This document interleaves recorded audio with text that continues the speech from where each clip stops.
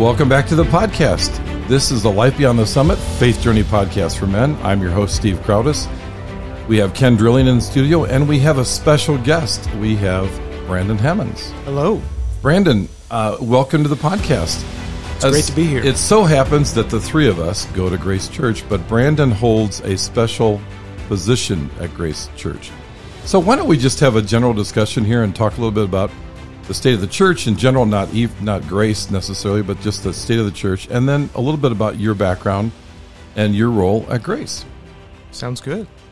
So, Ken, good morning. Good morning, Steve. Good morning, Brandon. It's great Hello, to have Ken. you with us. Yeah, it's great to be here. We practice being theologians most of the time, but it's nice to have somebody here actually that's got the background and can speak authoritatively with us. So yeah, and of course he says that here. Practicing of theologians very lightly. That's Yes.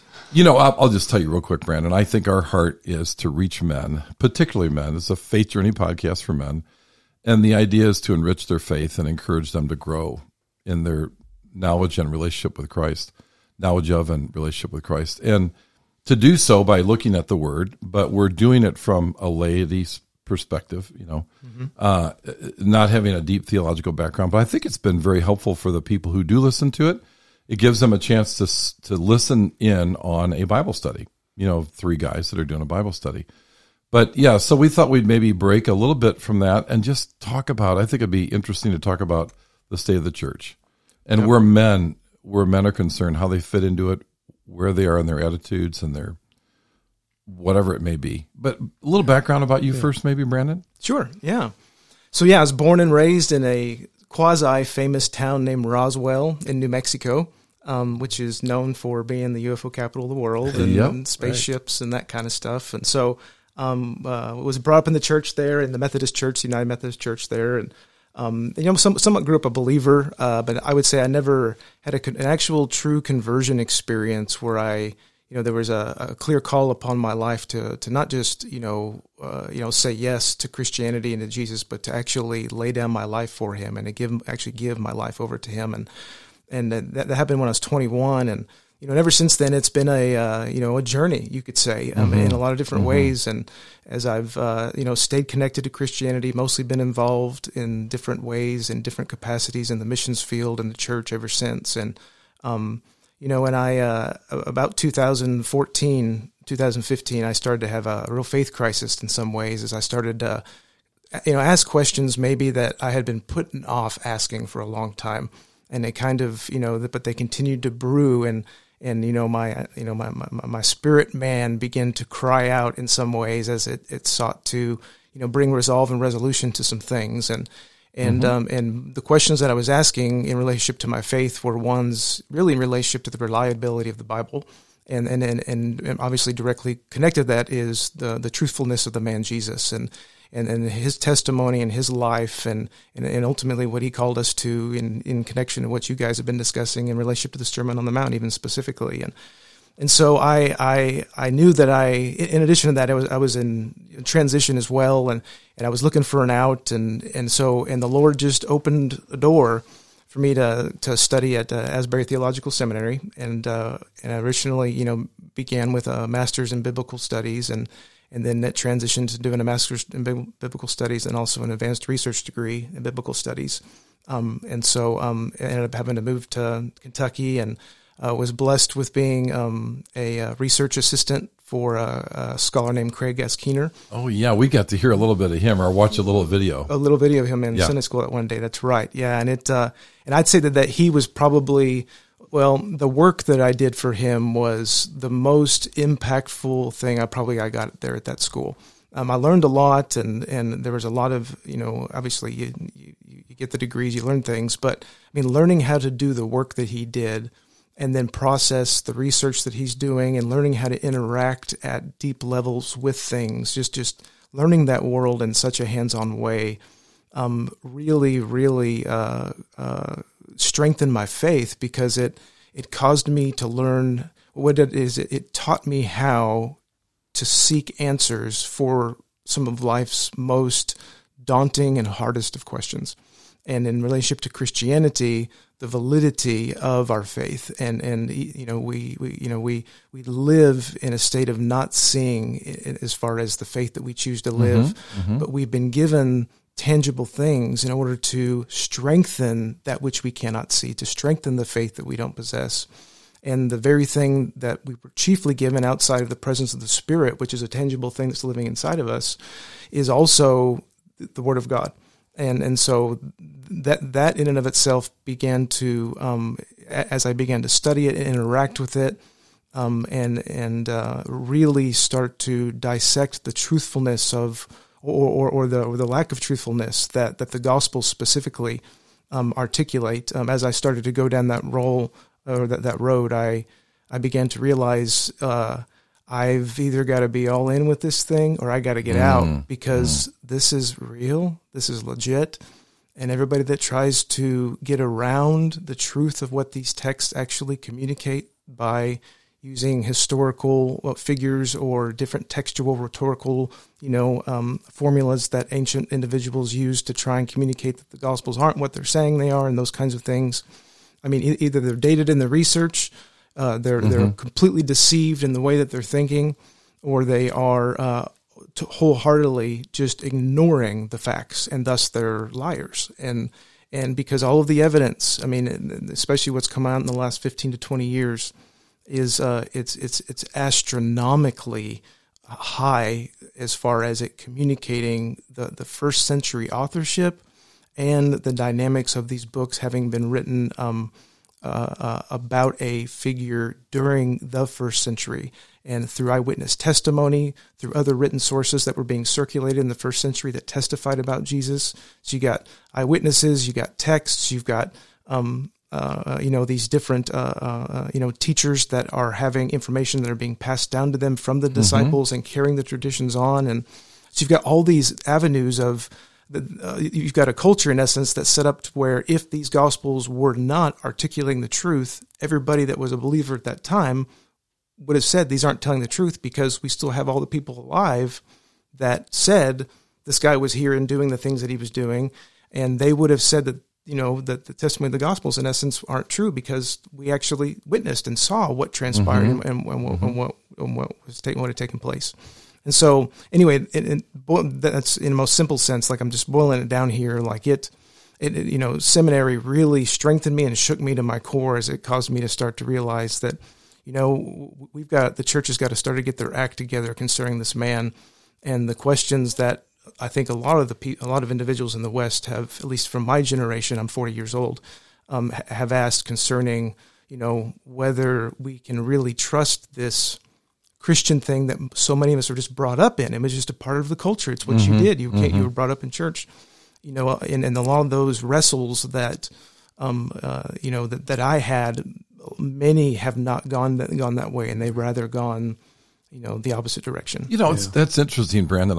I find, by the way, audience, you need to know that this man is such a treat. You're hearing a little bit of it here, but we get to hear from him pretty regularly at church. Particularly in Sunday school, but we just heard from this past weekend at the retreat, and you went into the Beatitudes. That's interesting. So you have a particular keen interest in the Beatitudes. It sounds like.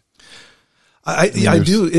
I have a particular keen interest in the man Jesus. Is really what I have a particular interest in, and in the Gospels, and then the Sermon on the Mount specifically. Is a.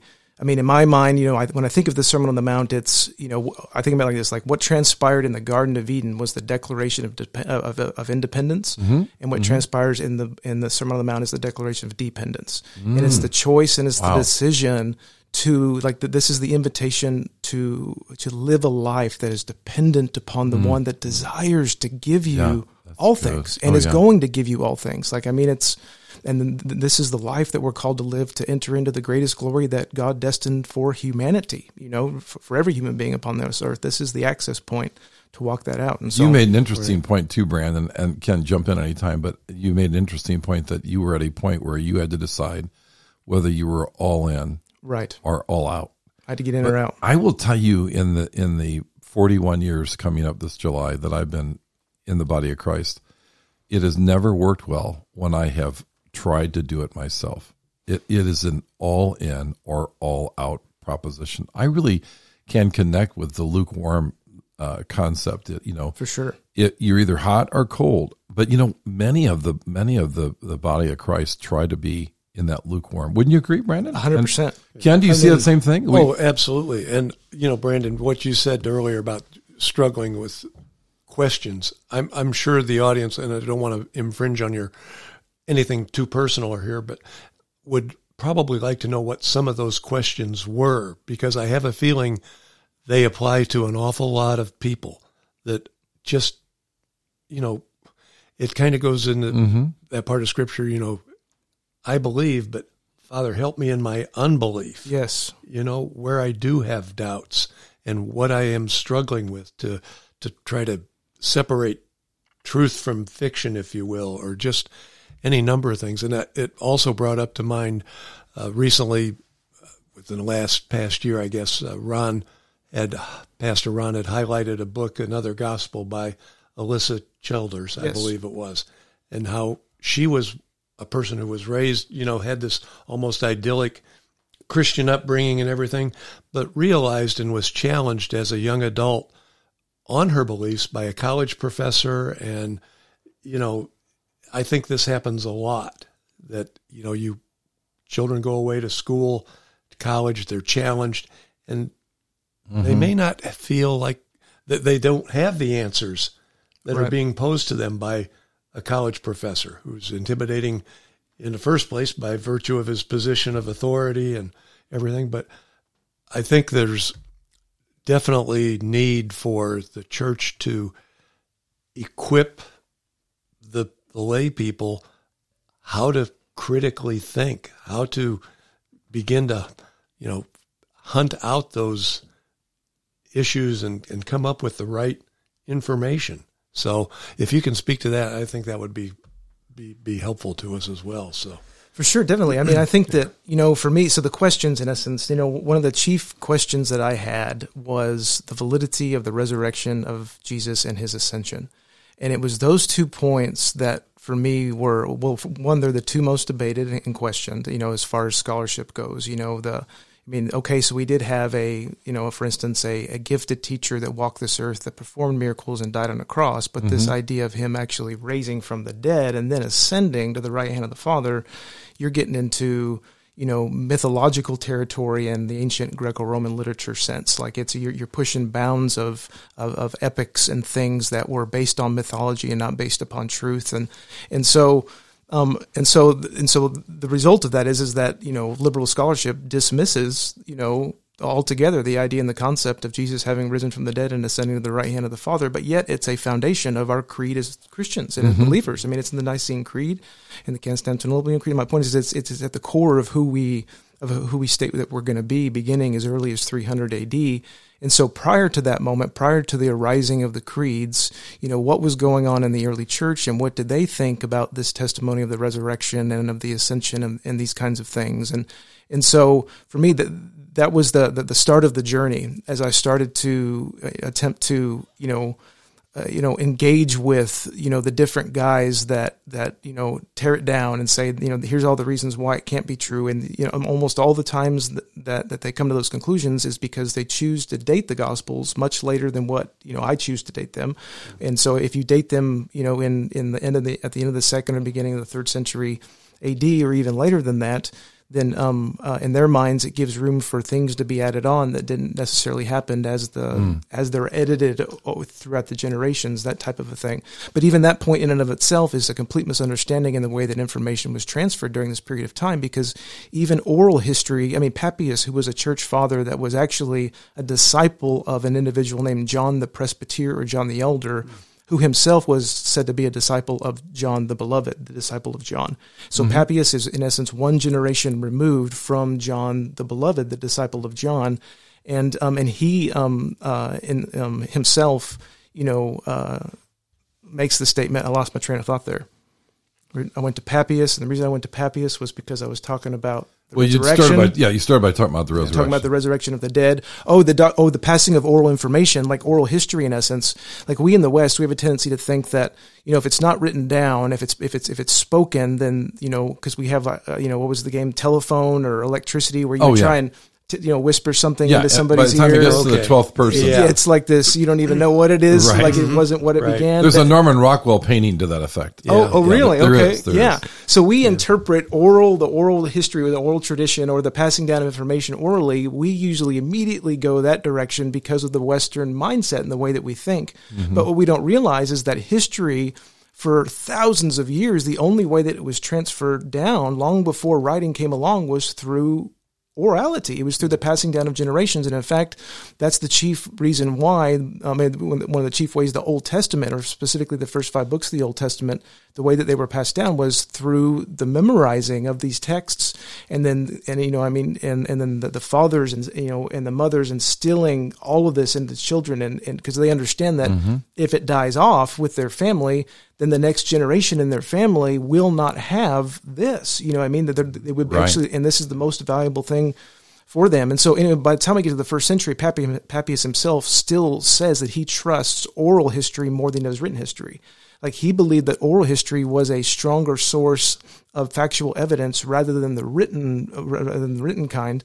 And so my point in saying that is that even those that begin to dismiss the Gospels as if history was, even if it was in oral form and it wasn't in written form, that it must have gotten messed up or whatever it is, like completely misses how things were done during this period of time in the passing on of information. And so anyway, all that being said is as I started to dive into this and I started to look at this, I started to not only at the tradition level, but then also at the textual level, the way that Luke specifically himself frames up, the resurrection and the ascension and the words that he uses. He's very technical in his rhetoric and in the specific, syntax and the way that he arranges his words and the ways that he speaks things. Like he was a highly educated man, and what he's doing there was on par with what you would consider to be, the PhD guys that were writing during this period of time, just because he clearly knew really well how to write out a history of a person, an actual biography, and to use technical terms and technical things to be apologetic and to argue, which is what he's doing. Even in the resurrection, he's being very apologetic. He's arguing for something here with words that would have been super forceful in the ancient world.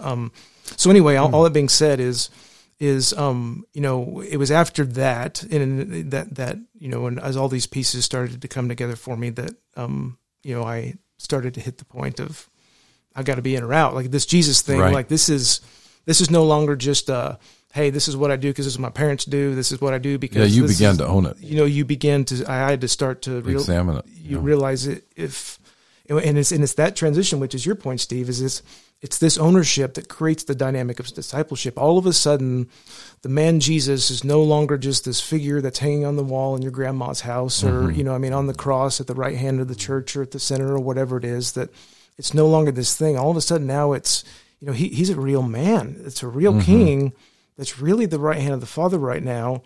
And he is coming back, and he has given us a responsibility in this life to not only walk out the values and the morals that he set before us in the Sermon on the Mount, but then to simultaneously proclaim the truth of the coming kingdom in the face of, potentially an onslaught of a culture today that is waging war against the church and Christianity and the Bible, and is going to do everything that it can to dismantle everything that we're called to stand for and called to proclaim. And as much as there has been a force, obviously a satanic force against the body, the body has weakened. From my perspective, it just seems like we're not where we could be. And when I say, I'm not talking about a specific church, I'm talking about the body at large. Right. I was on a panel at the retreat. This won't mean much to a listener, but we had a men's retreat this past weekend. And one of the things that I said with regard to CRT was the notion that this really isn't a black-white issue. It's a sin issue. It's a problem. We have a problem with sin. And until we as men particularly, this was a men's retreat, examine our hearts and deal with it. It will be an ongoing battle. And, you can't, I've said many times, even on the podcast, none of us can give what we don't live. It takes moving into a place of deep revelation that you begin to live, and then you can begin to give that away. But the outside world's not really looking to the church, as I see it, for answers, because I don't feel the outside church. Young people today, maybe your age, but mostly 20 to 30-year-olds will say that there is just large levels or volumes of hypocrisy among believers. They say one thing, do another. The divorce rate, all these dysfunctional rates of lifestyle and living are not much different in the church than they are in the world. And to me, a big part of that is not being all in. Wouldn't you probably both agree? I mean, if you're... I would say definitely. And sort of related to this is, when we talk about discipleship and that, the experience I've had on Thursday mornings for this past 14, 15 months with our discipleship group is really profound. It's very deep. I have just recently started to read Dietrich Bonhoeffer's biography, The Cost of Discipleship. Oh, yeah. That is taking me to a whole different level. From a layman, I'm reading stuff. That book messed me up. In book. It did. That's hard. Once you read it, you're held accountable to it. It's one of those books. Oh, yeah. Maybe you don't want to pick it up. Yeah, right? but what unless you're going to be serious. I'm glad to see your reaction this way, because I'm feeling like, holy cow, I'm in foreign territory here or something. I mean, it's a dangerous book. Yeah. It is just mind blowing. The things that he has there. So I first of all, thank you for making me feel normal again, Brandon. But it's a tough book to get through. But I think it's I'm only maybe a fourth or so of the way through there yet. But it's definitely painting discipleship in a whole different level. To me, it is, and he is going toe to toe with religiosity in that book. And which is the lukewarmness. It's it's the motions, and it's this idea and this concept of you can have, Christianity with a little Jesus sprinkled into it while simultaneously continuing to go about your daily lives and just assuming that, that it's, that Jesus really doesn't have to affect what you do per se in a grand way or in a profound way. Maybe you don't go to the bar anymore, or you don't do whatever, don't smoke or don't chew or whatever, and don't date girls that do. Yeah. But, the dynamic of it is it's like, it gets down to the heart of really not just, it's discipleship, it's the cost of discipleship, it's understanding what the grace of God is, it's, that he gave something, and for some reason in the Western church, we assume that it is a unilateral giving, and so since we've received something of this free gift called salvation, there has to be zero response on our side. It's been given to us. It's a fire insurance policy. It's one, done, said, don't worry about it anymore. And what that creates is, again, this dynamic of, you just kind of go through the motions and you're not living for anybody. Maybe you're living for a tradition or a value system or whatever it is, but you're not living for a man. You're not representing the king as an ambassador. You're not.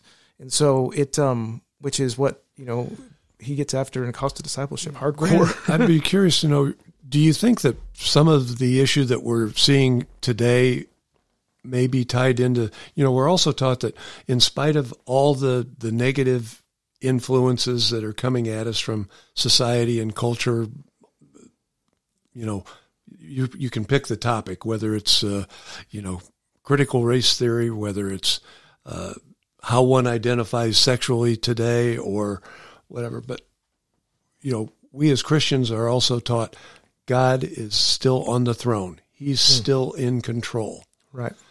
Do people look at that and excuse themselves from action because God is on the throne and God's still in charge of things? And are we sitting back and not acting because of that? Or I definitely think that's part of it. I think it's probably a bunch of things, but I do think that definitely that mindset for sure is part of it. And another part of it is that it's not on their doorstep yet.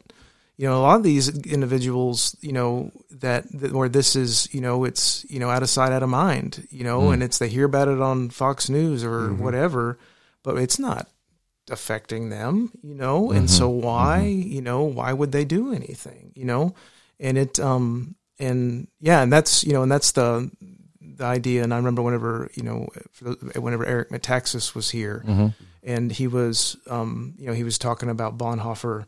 And, because he wrote that huge, biography. Yeah, the 600 some odd pages. On Bonhoeffer.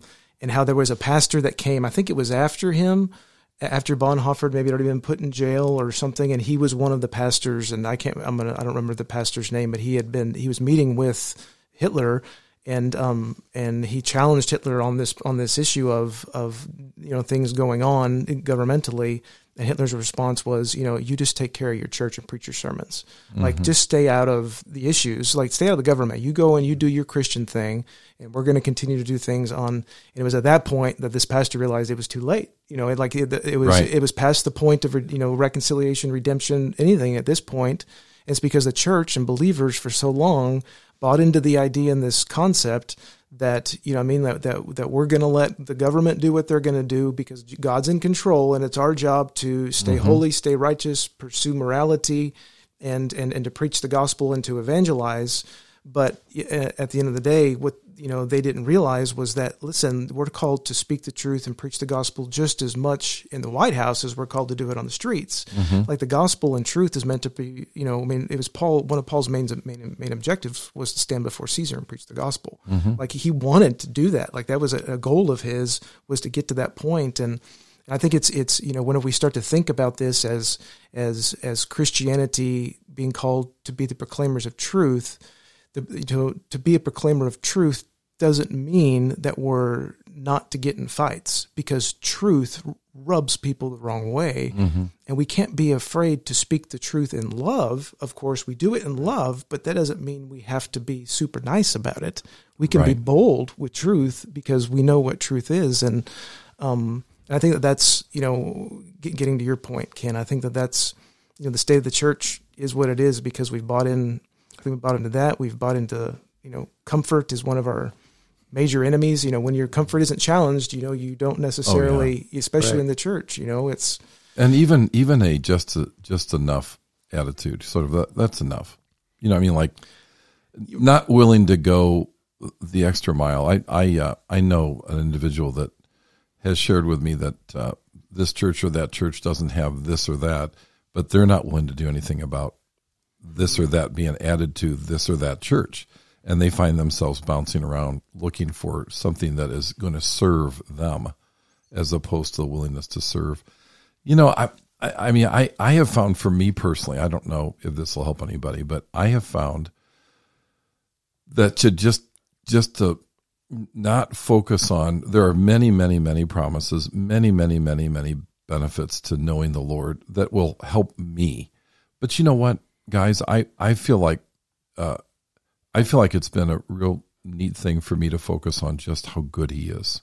Letting go of all I think I might have mentioned that to you, Brandon, when we had coffee, just like a little child celebrating what is to be celebrated, this great, unimaginable love for me. And what it's doing for me, it's really driving me away from I'm happy to receive the promises. I don't know if I'm making sense about what I'm saying, but what I'm trying to say is that it's like if I say, Brandon, I love you for just flat out who you are, whether you ever give me a penny, a pair of socks, a tie, a shirt, or anything. I don't care. I'm focused on loving you for who you are. And I have found for me personally great joy and frankly real freedom. And it's not believing that he won't or that he can't. It's just that I'm focused. I feel like the scripture says, except that you come to me as little children. What is so true about little children? Well, on a level, yes, they're very selfish, and it is me, right? But there's also a real celebratory heart to a child that's just beautiful. You tell a child, and they'll believe you in any way, shape, or form about anything. I call it sanctified selfishness. Oh, you mean what I'm referring to? Mm-hmm. It's because it's a godly selfishness, because it's what you're wanting out of that situation is you want him. Like, and that's a very holy selfishness. I mean, it almost makes him, you know, it's and what more? I mean, what greater expression of that than in a child, which is your point. Yeah, you know what, Brandon and Ken, I think you would agree to this. The people, I think part of the state of the church is having an unmet, and I'll say worldly or fleshy desire for something that's not being provided for by the Lord. I prayed this, I prayed that, he didn't give me this, he didn't give me that. And so they understandably get frustrated. But I'm like, well, is it the thing that you're after, or is it his heart that you're after? And I think it's a much, think about this in friendships. When we were all younger, you're in high school or middle school, you know how there's all this envy for friendship. Everybody's sort of, bidding for position with another, right? That is all about the individual bidding for position, isn't it? Mm-hmm. It ultimately, it's not about loving Brandon. I'm going to use Brandon because he's sitting right across from me. I'm looking at him right here, or Ken, either one. It's not about loving him as what can I benefit from by knowing Brendan. Mm-hmm. He's got a position of social authority in the circles. Mm-hmm. I want to be next to him because I want that on me. Right. That's not a very good way to love Brandon. Right? Exactly. Yeah. I mean, you're thinking about what that association will is going do for me. Give you, how it's going to satisfy one of your needs or desires instead of just enjoying the fellowship. And I think a big part of this, the problem with the state of the church, guys, I don't know, you're nodding your head yes, but I think we probably agree, or am I making some sense? When we make this about us, we lose. It's just not a winning proposition. When we lay ourselves prostrate before the Lord and we make it all about him without regard, that's where I think a peace that passes all understanding enters in. When, a guy that everybody that's listened to this podcast or knows me well knows I like Nick, Life Without Limbs. You know who that is, Brandon? I don't. He's from Australia. Oh, yes. No, I do. Yeah, yes, Nick. I do. My goodness. Who can't say that brother is blessed with peace? And he's got a global voice. Right. Because people look at him and say, you have every right to be angry. Mm-hmm. You have every right to be a non-believer. Right. But yet, with everything in you, you praise the Lord. Now realize that everything about his daily activity, from the moment he wakes to the moment he goes to sleep, someone else has to help him with. He has no limbs. So it's feeding, drinking, washing, shaving, bathing, bathroom needs of all kinds. Mm-hmm. I mean, without getting too graphic, that all has to be done by somebody else. He has 4 beautiful kids. That had to be assisted by his wife to make that happen. And he has such a voice of courage and such a voice of glory and such a voice of peace and such a voice of victory, and yet he has no limbs. Mm-hmm. He has a pair of shoes in his closet. I've shared this before. They're like a size 12 because he asked the doctor when he got old enough to kind of think through what would it be like if I got limbs. So the doctor said, well, judging on your frame structure and so on and so forth, you would wear a size 12. I think he's about your age now. I think he's about 40. Okay. He's had those in his closet for 20 years. He says, if God decides to give me limbs, amen, I'll take him. I've got shoes waiting for him. But if he doesn't, it's okay. Mm-hmm. That is a winning attitude in the Lord. And it's not, some would say, well, he just doesn't have faith. No, I don't buy that. I don't know if you agree or disagree, Brandon, with what I'm saying, but I think it's a sweet spot place to be when we don't make it about any of the promises. And yet they're there. But the point is the focus, right? Am I saying that right? And I think this is part of the problem with the state of the church. Do you buy? I mean, what are your thoughts on why we are as a church where we are or are not today in general? I mean, I think I'm the church. You're the church. Yeah, I think I think that's definitely part of it. I mean, in the sense of us not having a proper understanding of suffering, for instance. You know what I mean, as far as the role that it plays in the journey of the believer, and that it's a I think that's part. Jesus didn't come to deliver us from suffering. He came to deliver us from eternal damnation. Yes. And it's important that we get connected to that, because suffering is an intricate part of not only the human experience, but also the Christian experience. Mm-hmm. And that being said, the purpose of suffering is to create selflessness. It's to create this reliance upon him and him alone to get through the situation, because you realize I have nothing to offer. I can't get through this without you. And it's the story of Job. I mean, it's you come utterly to the end of yourself, but then simultaneously the story of Job is the story of the greatest conqueror that ever walked this earth outside of Jesus himself. I mean, it's, people, question why God put Job through the things that he did. And I think you're asking the wrong kind of question there. I think you need to be asking the question from the perspective of God, in the sense where he, in essence, is attempting to get something out of Job. And it's in this process that Job gets, first off, a double blessing at the end of the whole process, at the end of the day.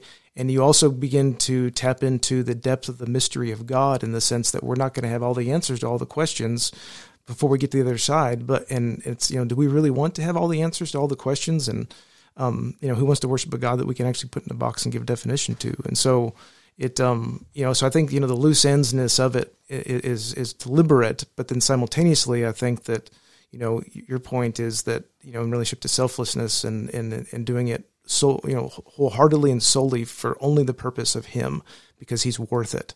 And that's a different step and a key that people don't quite get connected to. And then the reason they don't get connected to it is it's because they don't know who they are. They don't know their Christian identity and their faith. There's and part of that thing is because we've gotten so far away from in the church, from especially in the evangelical church, there's been a distancing of biblical teaching and more, and there's been a more spiritualization and a more charismatic activity of things that has increased, and the result is the moving away from the text, and the result of when you begin to move away from the Bible, you enter in. Spiritual abuse is going to be the byproduct of that. Yeah. And so so spiritual abuse has just been rampant in the church over the last 20 or 30 years, because because pastors prepare their sermons 30 minutes before they go on stage by praying in the Spirit before they get up there. And it's like, you don't even know anything that you're talking about right now. You're not educating people. You're just trying to get people hyped up to love Jesus, but you can't love Jesus without truth. You got to have that foundation and that education and that meat and that feeding and the notion of counting the cost. Yeah, exactly. Yeah, right. And so anyway, I think that your point is, Steve, I think is a big one, and it's a good one, because I think that we should realize that this Christian thing is being all in, like that's what it's about. Yeah. And there's not really a lukewarmness, those that think that they're just in this lukewarm state, I think that's most likely the Holy Spirit convicting them, saying, listen, you can't stay here. Like if you think that you need to be doing more, it's because you do need to be doing more. And there's going to come a time where you not doing anything, or you doing whatever. I mean, how long until you just don't feel anything, and you question and you decide you're done with the Christian thing, and it's you're only going to get as much out of it that you put into it. But simultaneously, the grace of God, it tells us it's not I who labor, it's Christ who labors in me, and that's the tension of the whole thing. Is it me doing it, or is it God? And it's like, well, and that's where the people struggle with the legalism stuff, and they start getting into this, and it's like, no, you got to get God can't steer a parked car. The car's got to get rolling. Right. And I'm a firm believer that he leads by red lights, not green lights. And most people wait around thinking that God's going to open up a door for them, and instead they should be out knocking on doors, trying to figure out what the Lord wants to do in their life, or whatever it is. And if you walk through a door and it's not the Lord, in my personal experience, he is really good at shutting that door. But in my personal experience, he's not the best at getting me up off of my seat and carrying me to the job interview and giving me the job. We have to do our part, in essence. And in doing our part, the Lord leads us and guides us and blesses us and continues to keep us going in the direction that he desires us to go. Well, on some level, you just quoted, without saying it specifically, I just immediately thought of it. Matthew 5, verse 6, blessed are those who hunger and thirst for righteousness, for they shall be satisfied. And this 5:8 is so powerful. Blessed are those who are pure in heart, for they shall see God. It's the first of those list of Beatitudes that speak to the ability to see God is through a pure heart, suggesting really the heart is the eye. It's the communicator. It is the link to the heart of God. Yes. I mean, and that was Paul's prayer, in Ephesians 1, Lord, open the eyes of my heart. Yeah. And which is a song also, right? Well, I'm sure it is a song also, which is probably based on the prayer. Yeah. Yeah, I'm sure it is. Exactly. Right. Yeah. It is. It's the, it's that internal, the Egyptians would, they would pickle the heart and they would suck out the brains. Oh my gosh. So the heart was where the soul, that's who you were resided in your heart.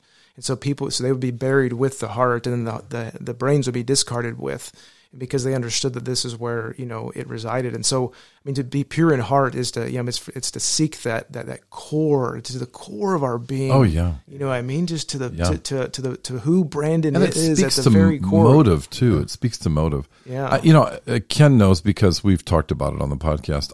I have suffered for years from people pleasing. But when it kind of goes to what I was saying before, when I laid down the need to want to please, I'm going to use you, Brandon, as an example. When I laid down the need to please you, to get your approval, and just loved you for who you were, I found such freedom. In the, Ken, you know me quite well, because we've talked about it at length, and we've talked about it on the podcast. It has been the most releasing, freeing experience to let go of my need to do something to win you. Right. That's a very selfish way to engage relationship, with my wife or anyone, my children, my friends. It's so much more liberating just to love Brandon without any conditions on that. Right. Family. You're talking about how family is meant to operate, which is the body of Christ. We're meant to operate that way. Yeah, we're meant to operate that way. I've got one member of our family that does that well. It's our 1-year-old dog. Oh, the dog, yes. Unconditional. I heard about the dog on the podcast last week. You did mention the dog. You did listen to it. Yeah. Well, our dog Bailey's going to get quite famous, I guess, here if I keep bringing her up. But it's a rather simple analogy, I realize, but it's a good one. You talk about the pure expression of love and adoration.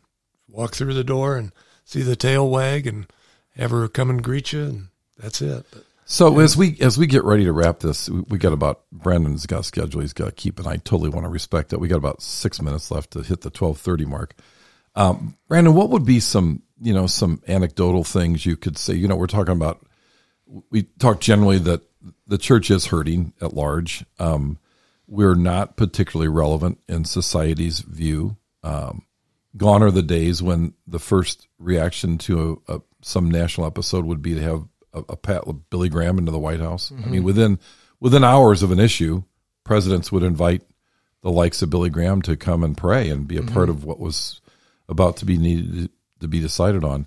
Gone are those days. Do you have any last minute thoughts on, just a few little nuggets outside of this? We're talking about, in this particular beatitude, being pure in heart.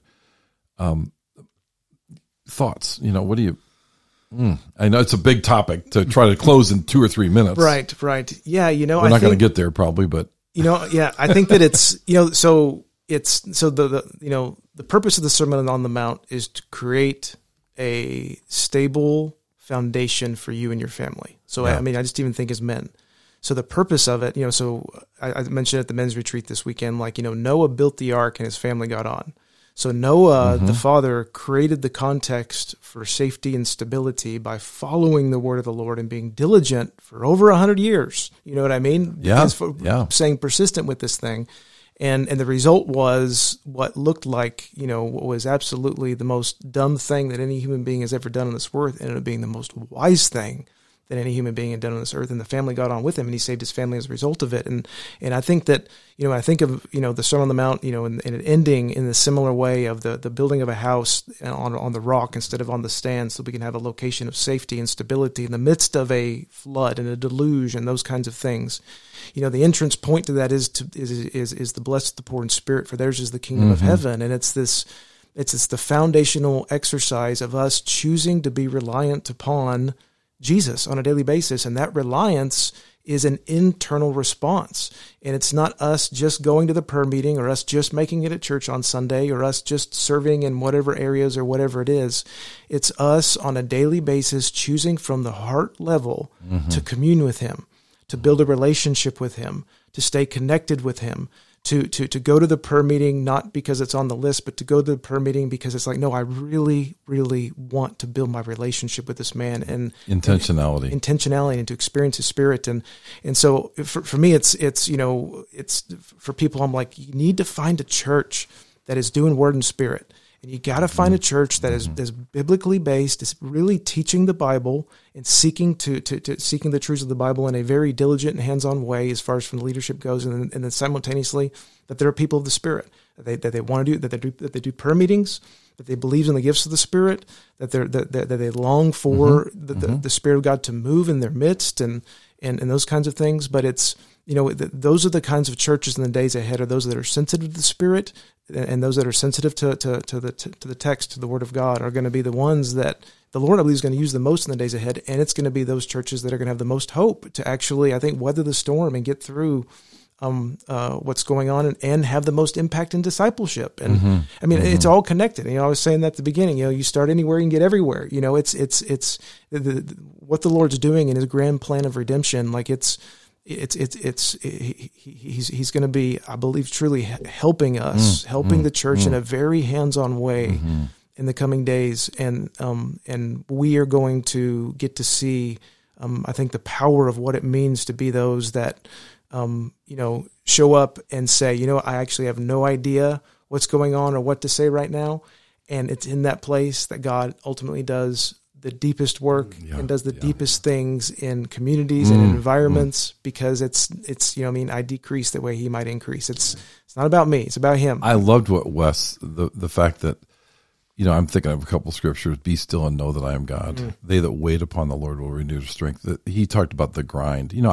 I would tell you as audience out there, and I would say to the three of us, that we all need to be encouraged that this isn't always an immediate prayer and an immediate answer. There is a toiling, there is an effort, there is a bulwark involved. And Wes spoke to that at the men's retreat on Saturday morning, the first session. That was just so good about the word. I think it was very encouraging to all the guys to realize that, you're not going to sit down and have an immediate response necessarily. Those things happen, but there is a work involved.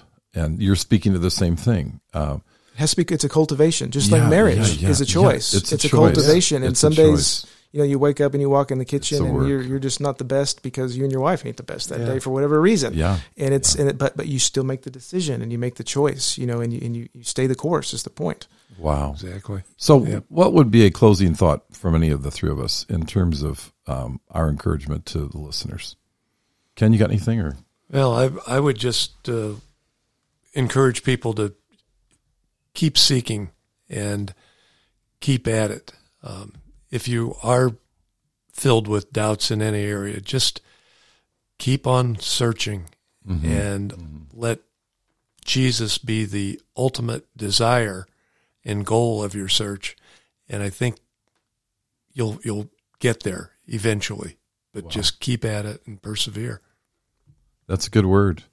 Well, it has been really nice having you in studio. I maybe you can come back sometime. Sure, this was It'd be great to have you back. It's fun. Great. Well, this was the first time we had Brandon in here, and so we're all kind of getting to know each other. But it's funny; it feels more loose over the last 45 minutes. Oh, yeah. It's always a little tighter when you're first getting to know somebody, but I feel so relaxed, and it's been great having you in studio.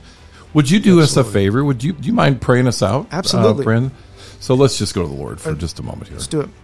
So, Lord, we just we come before you, and Lord, we ask for just the presence of your Spirit to increase upon our hearts, that you would strengthen us, that, Lord, you would rise up from within us, and that you would just take hold of our minds and our hearts, our will and our emotions, and that you would just help us to submit it all to you, that we would give it all to you, the wholeness of ourselves, that you would meet us, that you would encounter us, and that you would, Lord, I even ask for the listeners that are just in a tough spot right now, those that are just feel like they've come to the end of whatever it is that they're in right now due to pressure at work or family or money or whatever it is.